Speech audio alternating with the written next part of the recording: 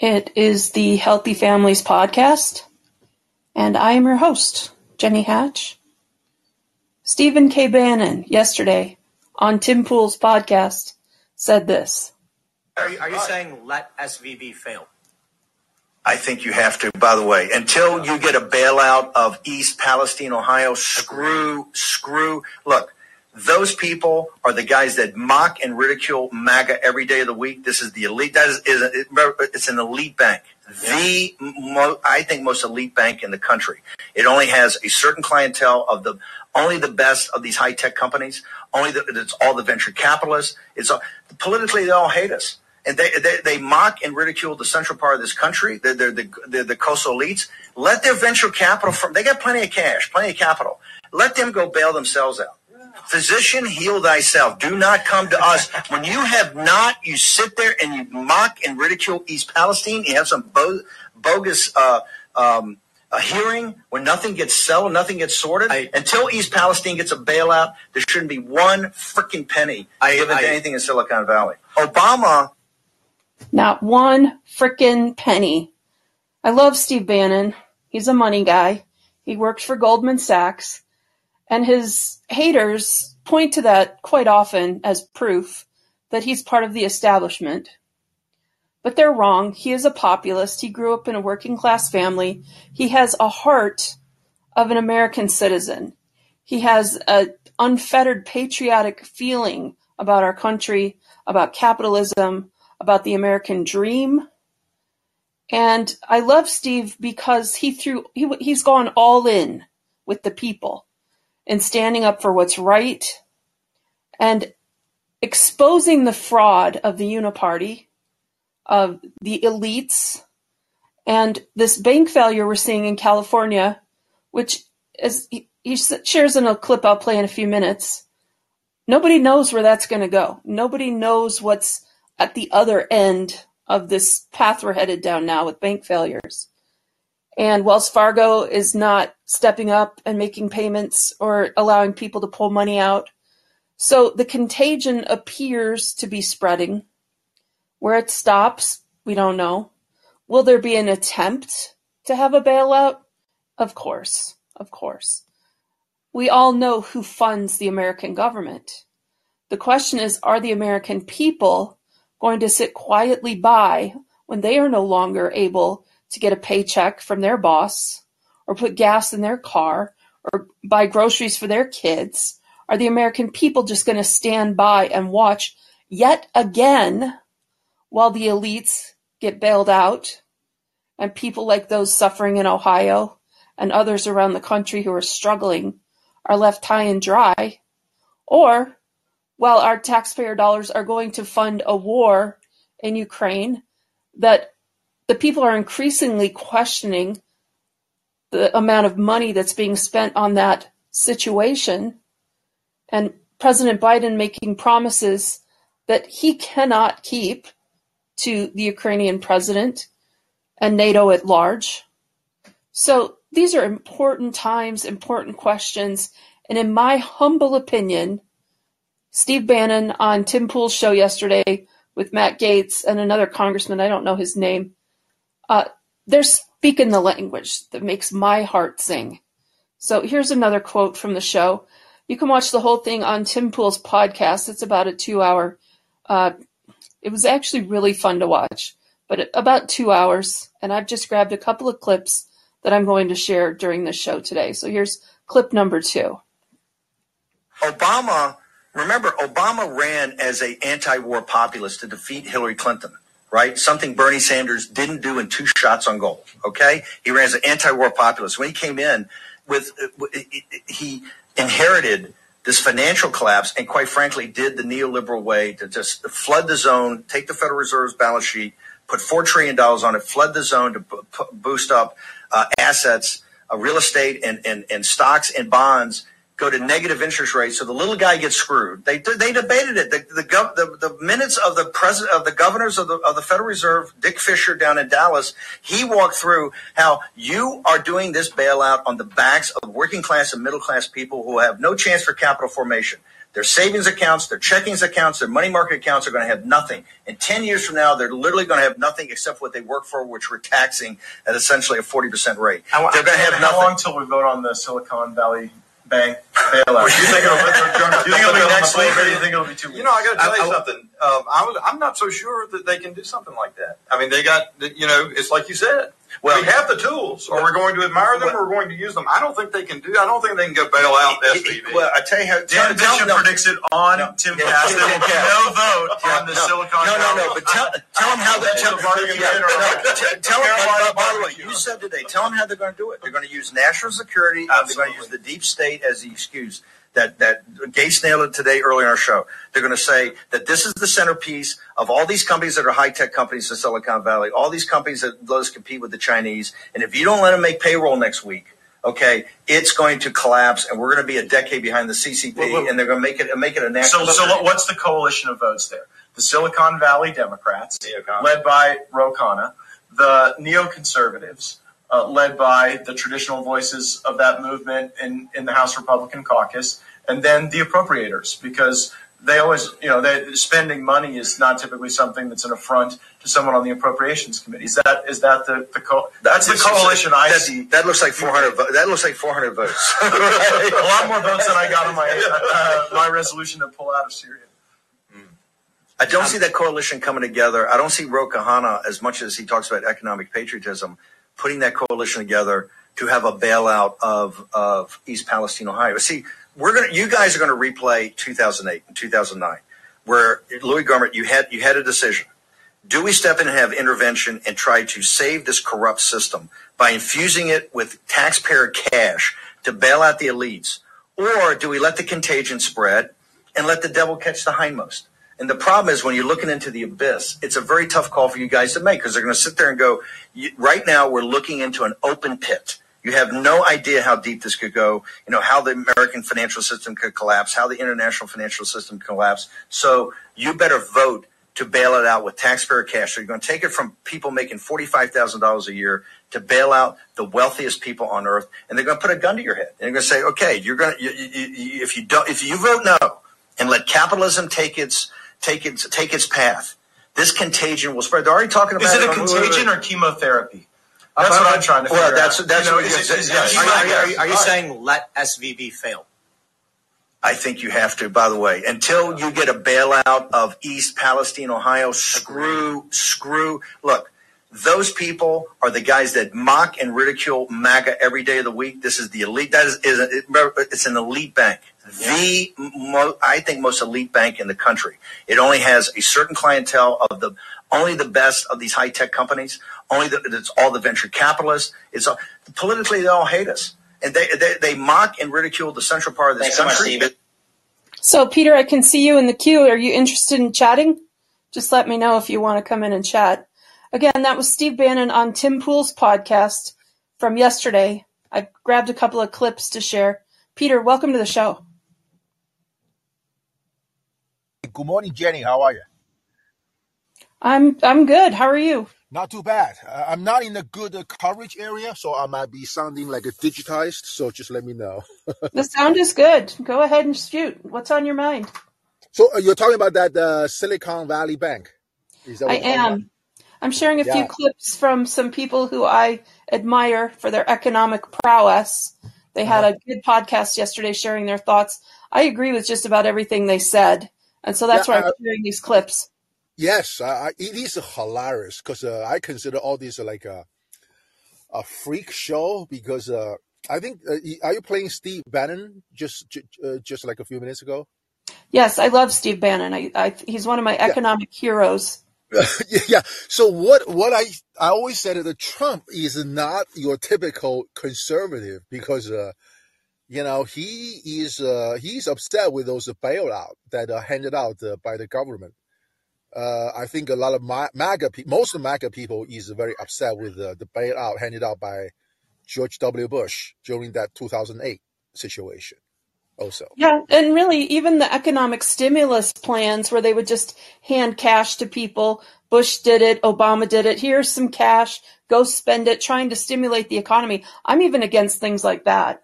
Yeah, exactly. This is why the other day when you said that our government, the U.S. government, is like a communist government, hand out cash to people.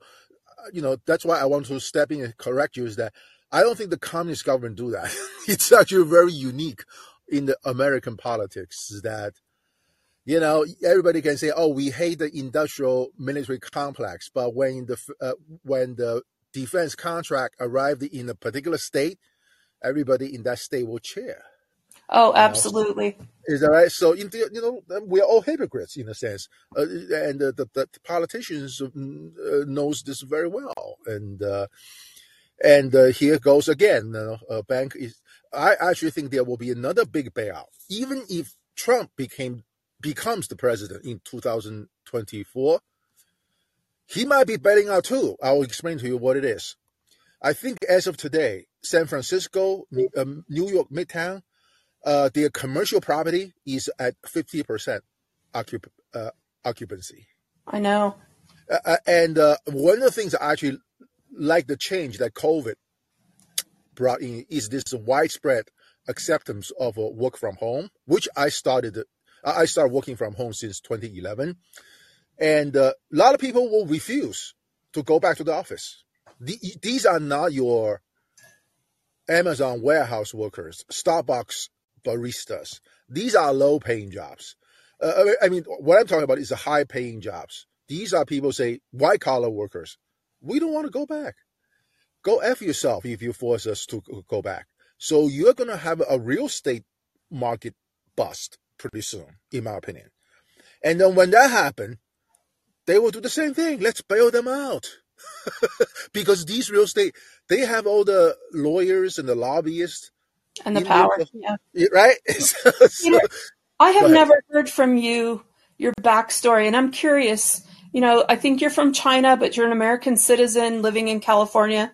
Am I hearing that right? Did I hear that right? Only one exception is I live in Delaware. This is where Joe Biden is from. So I all know the Biden corruption better than Steve Bannon, better than the FBI. How long have you been here? What brought you here? I'm just curious. It's 30-some years. I mean, I cannot deal with the communism. I think it's a pipe dream, to say the least.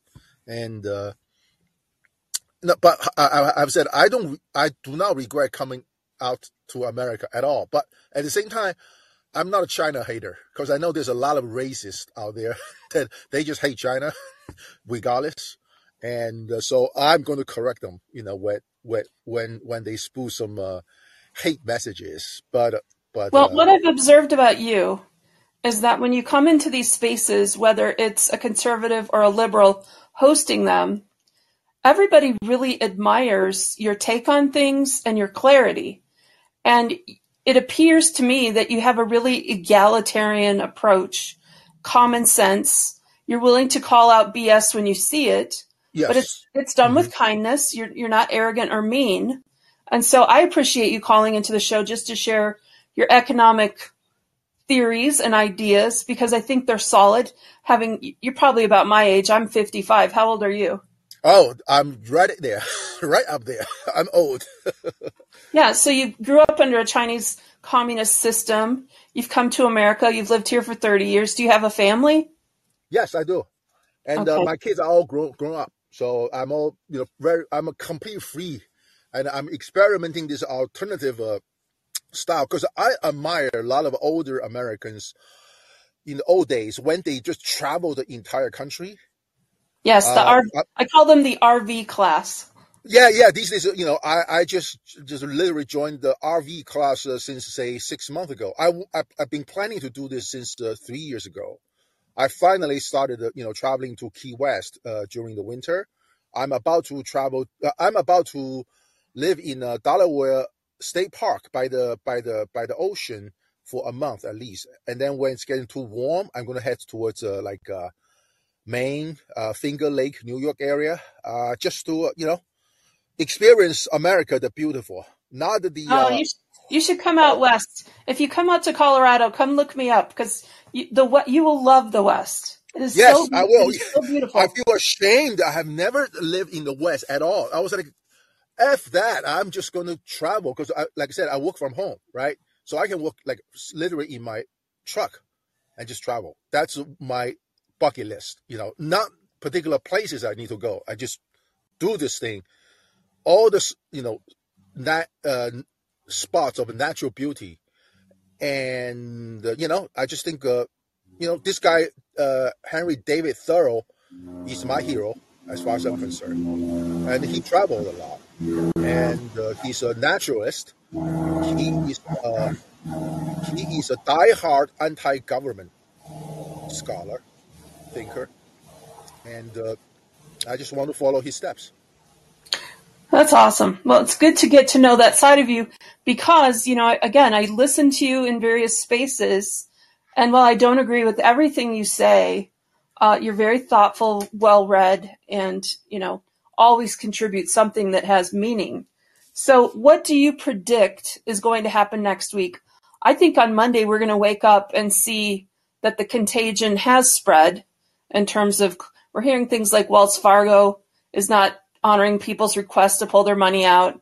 I do think we're going to see some people from Silicon Valley petitioning the government for a bailout. We're already seeing news reports that they're planning to do that. So what do you think is going to happen next week? I have not followed the corruption on the economic commercial side for a long time, but I'm willing to share this story with you. When I graduated from business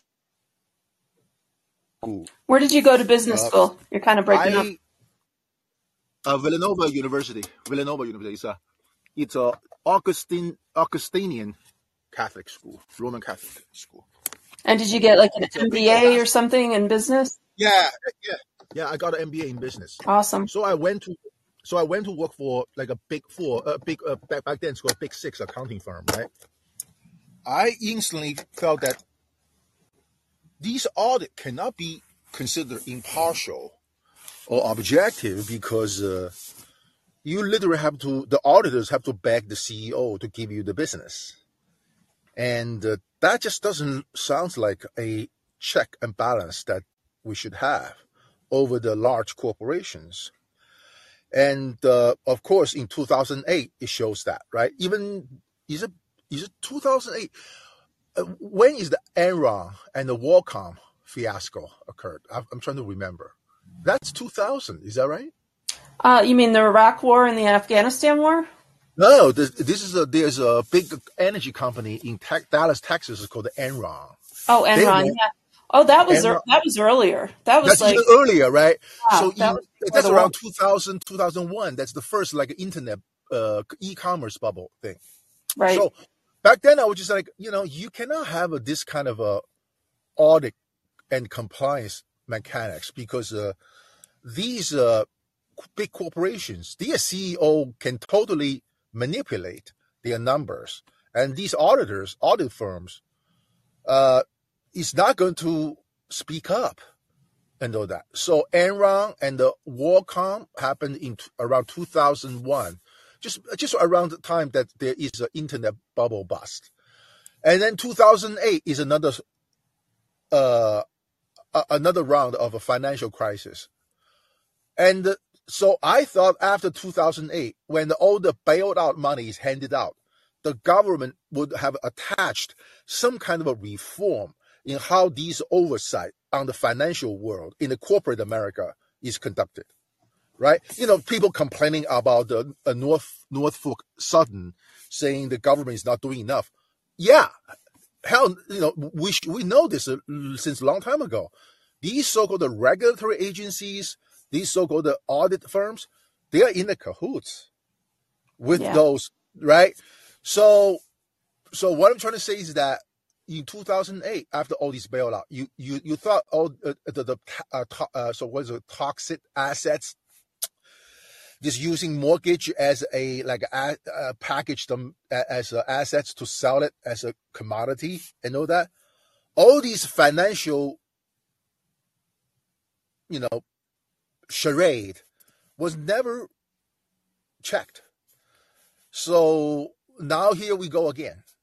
Right. Like you have seen that there's some kind of a repercussion already along the way, yeah, I would say yes, it can be bad because, like I said, there will be the long COVID has caused these commercial properties in major cities being. Oh, by the way, there's another area outside Washington D.C. As you can imagine, there's many fine office buildings, right? Because as you know, Washington D.C. is the swamp, right? There's a lot of business sucking the federal dollars, right? They are all around those. You understand that concept, right? So back there I worked for a company based in right outside Baltimore, between Baltimore and D.C. I drove there again, work from home, but I sometimes have to go to the office. I find out, boy, all these office buildings, fine office buildings, they are all empty. So what I'm trying to say is that there is going to be another financial crisis, in my opinion. But I don't want to be a conspiracy theorist. I don't want to be sounding false alarms. But I'm just saying that I'm never convinced that our regulatory system, our auditing and compliance, our auditors and the compliance folks are actually being able to do their job to assure that these kind of financial fraud, corporate fraud, did not happen. Because I think Kevin already posted in the chat room, corporate socialism is another socialism. And that I can say, this is actually similar to what China is doing today, meaning that the government owns certain businesses and they have a lot of say on the success or failure of those businesses. In this country, it's the same, in the USA. And I hope I did not know whether I answered your question or not, but I think in the coming month, there will be repercussions, financial repercussions on the Silicon Valley Bank bust. Yeah, I think it's going to happen quick. President Trump sort of prophesied that if Biden came in, we would see an economic collapse. And I think he said that just because he understood what policies President Biden was going to pursue, and he has. And so it will be interesting to see how deep and wide the collapse is, and or if President Trump coming back into power in 2024 can turn the tide again and hopefully help shepherd us back to something more sustainable, because what we have right now is not sustainable. So I'm going to share another quote from the Tim Pool podcast, and this again is mostly Steve Bannon talking. He's one of my economic heroes because I believe he sees things crystal clear. But here's a quote. It was the corporate neo-libs. Now it feels like, as much as sometimes it feels like we're losing in some respect, this is actually the most I've ever seen in terms of real opposition to the machine, especially in the Congress. System. The neoliberal, neocon world order we've had since World War II is collapsing before our eyes. Right? You can see that chaos is going to. I mean, something's got to come out of this, and it's going to be a not pleasant transition. But from Silicon Valley Bank, right, to what's happening in Syria, you've got the neoliberal part of capitalism that is collapsing. You've got this situation in Ukraine, and now you've got the CCP just cut a deal with Iran and our great ally Saudi Arabia to basically take take Chinese currency, yuan, instead of petrodollars. The neoliberal, neocon world structure is collapsing before our eyes, okay? And you never know where the next shock is going to come from. Silicon Valley Bank, Kramer was touting the stock, right, a couple of weeks ago, right? Touting the stock as a go long, as a buy a couple of weeks ago. No, too good. And by the way, the company's out trying to raise a couple of $1 billion a week ago. Quick. And this thing, you don't know where the contagion is going to be. It caught everybody by surprise. The California regulators had this. I said today on the show at 10 o'clock, I said, this bank will not exist by the close of business. Now, what shocked me was that the California regulators stepped in before the Fed because Yellen, these guys don't want, there's such a bad narrative for them about what's happened to the bonds, the government securities, all of it, such a terrible narrative that in this thing, remember, you're going to have 1,000 great startups that are not going to make payroll next week. And they're going to come right here. It's $169 billion in deposits are uninsured. Wow. They're going to come right to the Capitol next week, and they're going to ask, flying over East Palestine, Ohio, which never got a ballot, and they're coming right here and say, guys, Innovation. The guy said we're going to fall behind China by a decade in innovation because the best startup companies we have all bank here. They're not going to make payroll. It's going to collapse. You think 72 hours ago, nothing. We didn't know anything about this. My point is that's the neoliberal neocon order is collapsing in front of you. So, Peter, what do you think of that quote? Again, totally agree with Steve's analysis, and I just think it will be pure spectacle to watch Silicon Valley itself go to Washington on their knees. Please, we need a bailout. Does anybody in Washington today have the will to say, no, go deal with your problems yourself? Well, make sure they bring the word China in it, right? It's important. Hate does motivate people. It motivates politicians. They have to say, if you don't bail us out, we're going to lose to China for sure. We're going to wholesale to China. And then all these politicians will say, I am a patriot. I cannot see this happen. Therefore, here's your $1.5 trillion to bail out. So that is exactly what Steve Bannon, I have not been following him for a while. But I'll tell you this, Jenny. You know me. I'm not a Republican. I'm not a Democrat. I'm dead even. I'm dead in the middle. But I do admire strategists, smart strategists. Newt Gingrich is one of them. Obama, I would say he is one of them. Steve Bannon is another one. Meaning these are the people who have a vision to see what could happen down the road. So they formulate a strategy to serve their customer, in this case, politicians, in this case, Donald Trump. Nothing wrong with that. Nothing wrong with that. But what he's saying, in my opinion, is true. These lobbyists, I always said, the lawyers control this country. And just like why the U.S. automobile industry went down like it did is because they have accountants to design cars. So they do not have engineers to design cars. Why this country is going down is because militarily we're going down because we have lawyers to dictate the battlefield strategies. It's all upside down. So I actually agree with Ben in a lot of those strategic thinkings. So he is saying these people is to come in droves to the Capitol Hill. Please give us a bailout.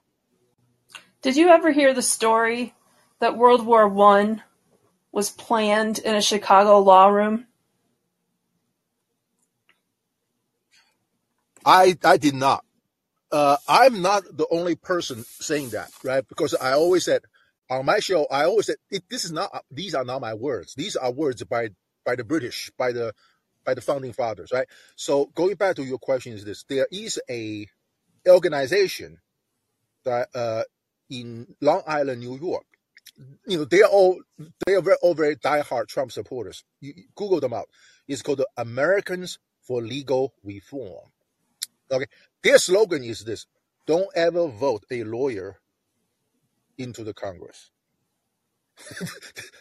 that is their.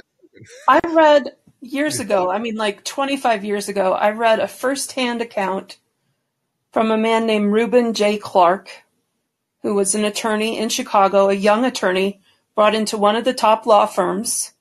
And he was there kind of like a legal assistant. He wasn't even like the main guy. He was just there observing. And he watched as these attorneys planned World War I, how they were going to have it unfold, how they were going to use the media, which at the time was basically just newspapers. Radio really wasn't a big thing in World War I times. So it was mostly just newspapers, but how they were going to use the media to fan the flames of war around the world and how long it would last. They had it all planned. And he was from Utah, and he went back to Utah and said, I found out about something that the people need to understand. And I need to speak and, get the word out. So there was an assembly called. Here's this young, hot attorney from Chicago. He's here to tell the people about this thing. So he got up and started laying it out. And when he was finished, the farmers who were in the congregation turned to each other and they're like, that young fella from Chicago sure is excited about something. And it's like they couldn't comprehend that there would be people evil enough to plan a war. And so I've always kind of held that story in my heart as I've watched all of the wars unfold, because I do think that, well, perhaps there's been some righteous endeavor in terms of who fought who when and who was defeated. I can see that and support the American military and the individual soldiers with all my heart and soul, and I do. But to just step back and look at the whole big picture and say, no, these wars were hoisted on us by economic interests, people who had their own agendas about who owned what territory, and long-term goals for totalitarian control of all of us. Oh yeah, America, like I said, this original flag, one of the original flags is like a rattlesnake flag. It stated very clearly, don't tread on us. We're not out there to do shit to other people.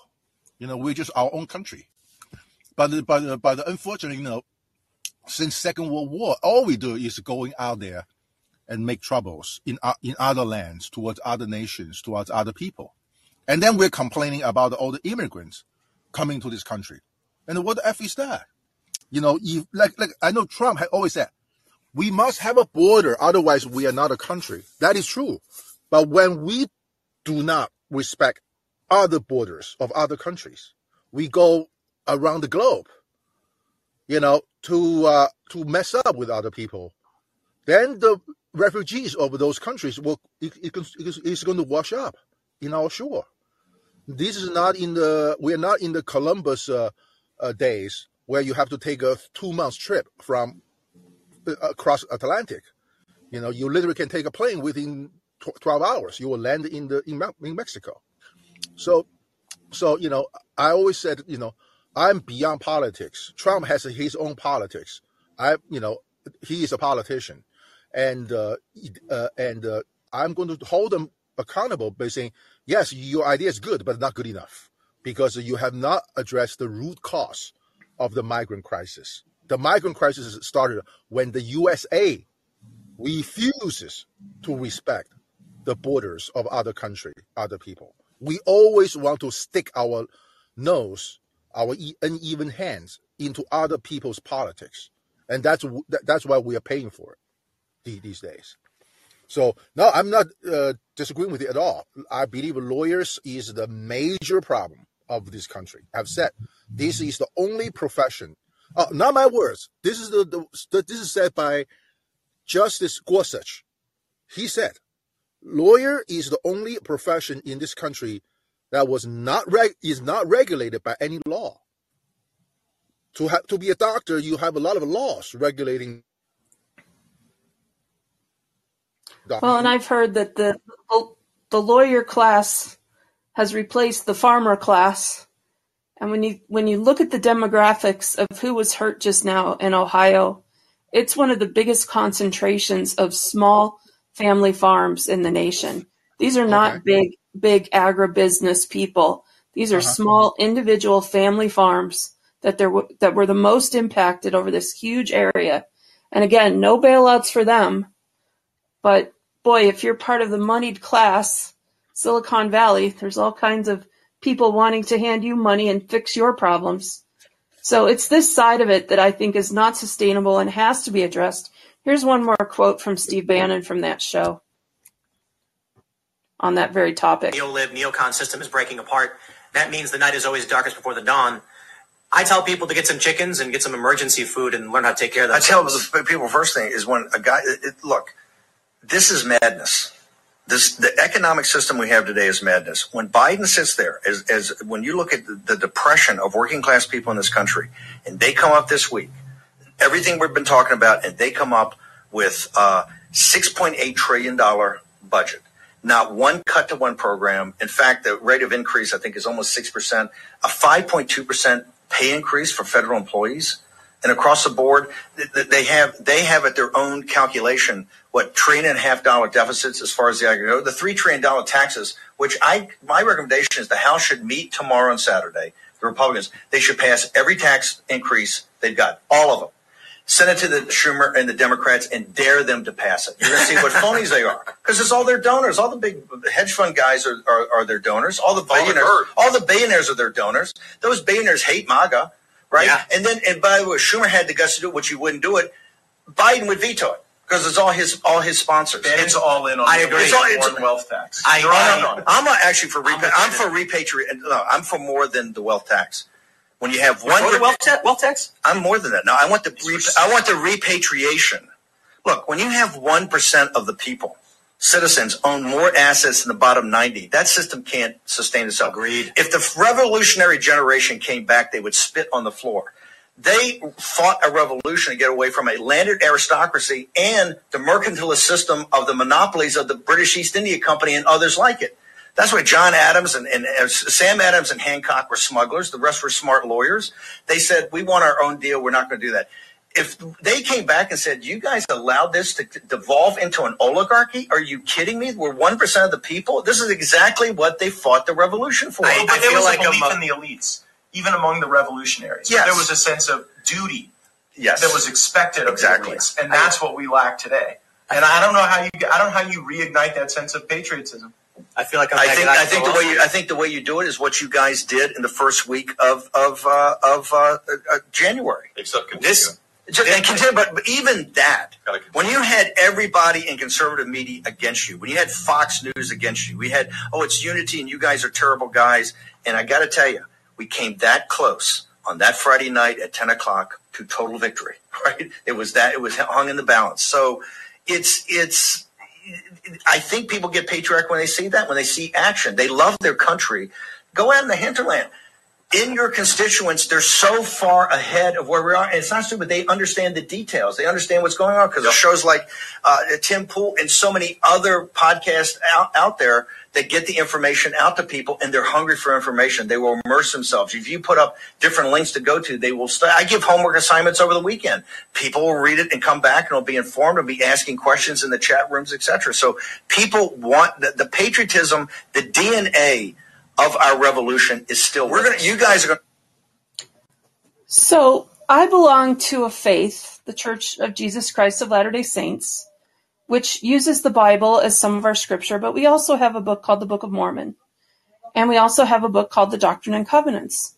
And it's been prophesied that all of the people who come to the Americas are brought here by the hand of the Lord, that it's a special nation, set apart, dedicated to liberty. And the people of this land must worship the God of this land, who is Jesus Christ, or they will be wiped off the face of this land. So that's what I believe. That's how I was raised. I still believe that. And so it is on this issue of borders that I part company with the MAGA crowd and President Trump. My feeling is we should welcome anyone who wants to come to America and live the American dream. They're going to come here anyway. This is something I believe because of my faith, and it's why you will see my people in Utah especially have open hearts about any refugee who comes here for whatever reason. They don't have tests about who's worthy or not to be an American citizen. Their feeling is if you come, we will help you. We will help you find housing and a job and get you back on your feet.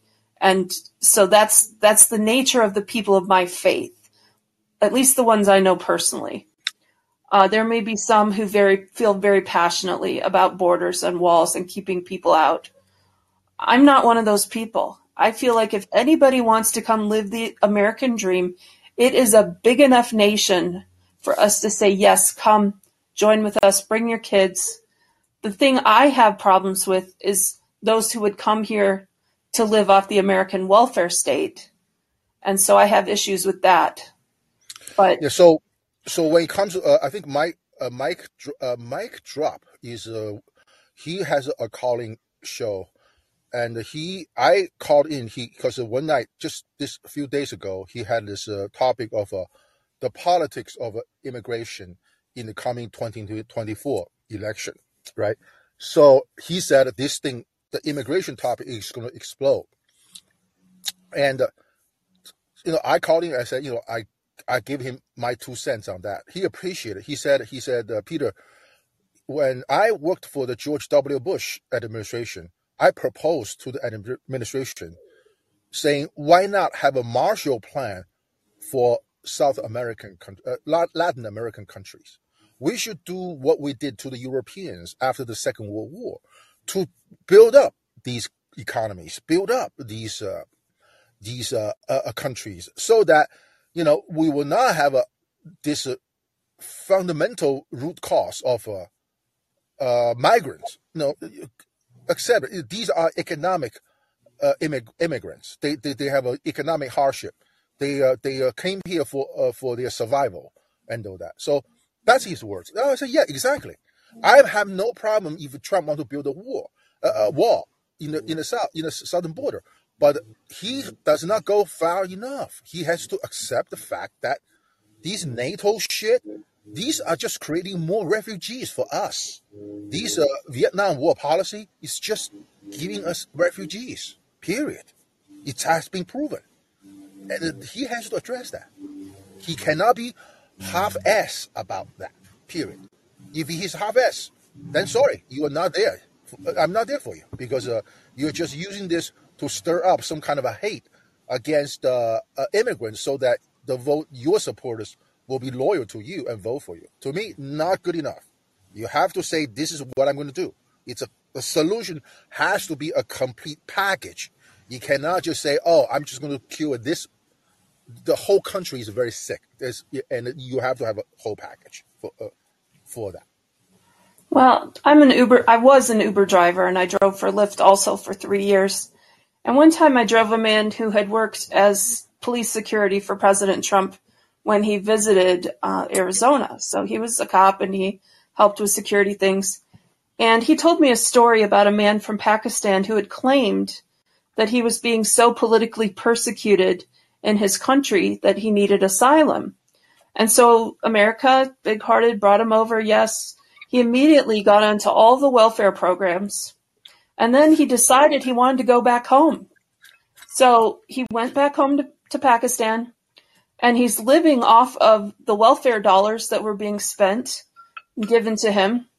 And then he developed cancer. And so he asked and petitioned for cancer treatments.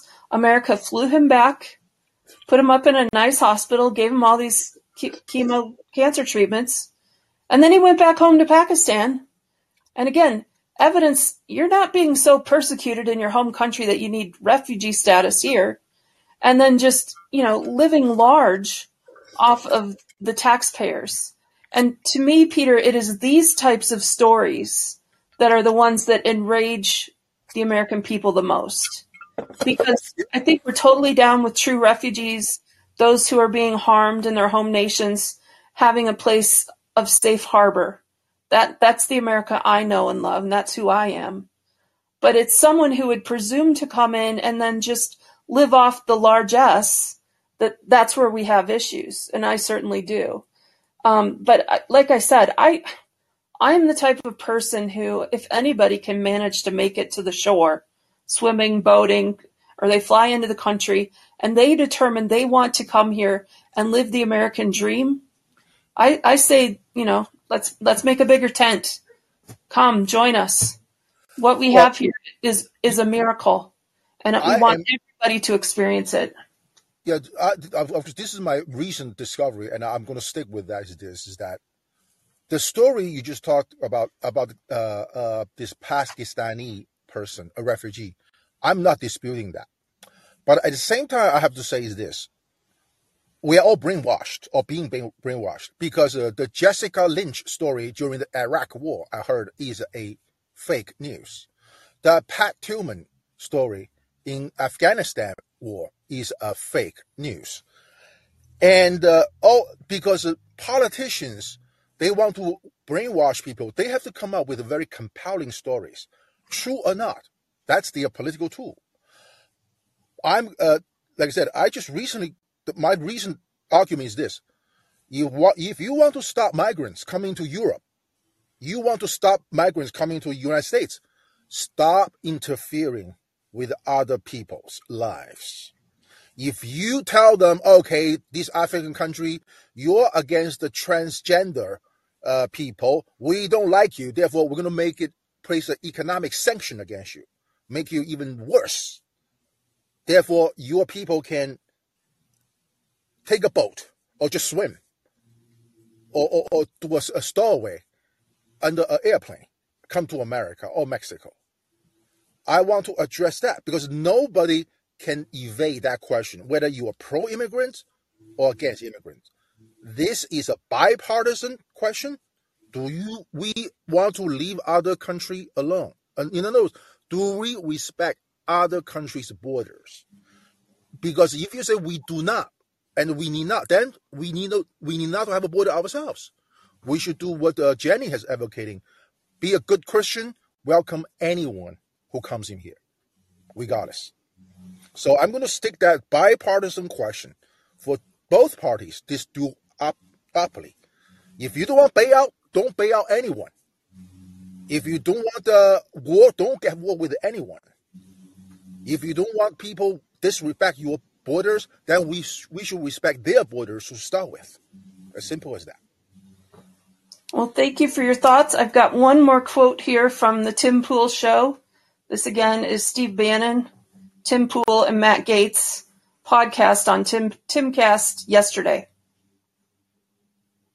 I'm going to replay 2008 and 2009, where Louis Gohmert, you had a decision. Do we step in and have intervention and try to save this corrupt system by infusing it with taxpayer cash to bail out the elites? Or do we let the contagion spread and let the devil catch the hindmost? And the problem is when you're looking into the abyss, it's a very tough call for you guys to make because they're going to sit there and go, right now we're looking into an open pit. You have no idea how deep this could go, how the American financial system could collapse, how the international financial system could collapse. So you better vote to bail it out with taxpayer cash. So you're going to take it from people making $45,000 a year to bail out the wealthiest people on earth, and they're going to put a gun to your head. And they're going to say, okay, if you vote no and let capitalism take its path, this contagion will spread. They're already talking about it. Is it a contagion or chemotherapy? That's what I'm trying to figure out. Are you saying let SVB fail? I think you have to, by the way, until you get a bailout of East Palestine, Ohio, screw.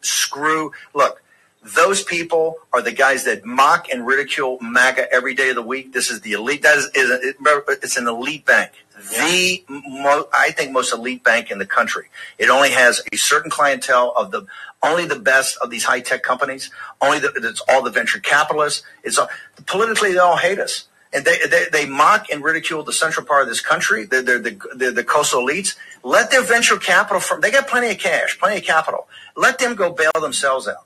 Physician, heal thyself. Do not come to us. When you have not, you sit there and you mock and ridicule East Palestine. You have some bogus hearing where nothing gets settled, nothing gets sorted. Until East Palestine gets a bailout, there shouldn't be one freaking penny given to anything in Silicon Valley. I agree. And it feels similar to the energy I felt when you guys stood up in the speaker's vote. Yes. Someone finally saying to the machine, you can't just steamroll us over and over and over. Yes. It's the same play. So I'm with Steve, not one freaking penny in the form of a bailout for anybody tied to the financial systems. Let them fail. Let them pay their own way. And if you're running a business that is so mismanaged that you're going week by week with your payroll and you're not able to sustain yourself because of poor planning, perhaps you have a product or a business that does not deserve to survive. So as hard-hearted as it feels, sometimes it is best to just let companies go bankrupt and then start over. Peter, thank you so much for your participation in the show. I really, really appreciated you showing up and sharing your views. Do you have any final things you'd like to share? Sure. I really enjoy. I know, Jenny, you did a Matt Taibbi topics the other day, right? Yes. So going back to this, what Steve Bannon is saying about the hearing about bailing out, whether the East Palestine or this Silicon Valley Bank. I truly enjoy the freak shows on the Capitol Hill.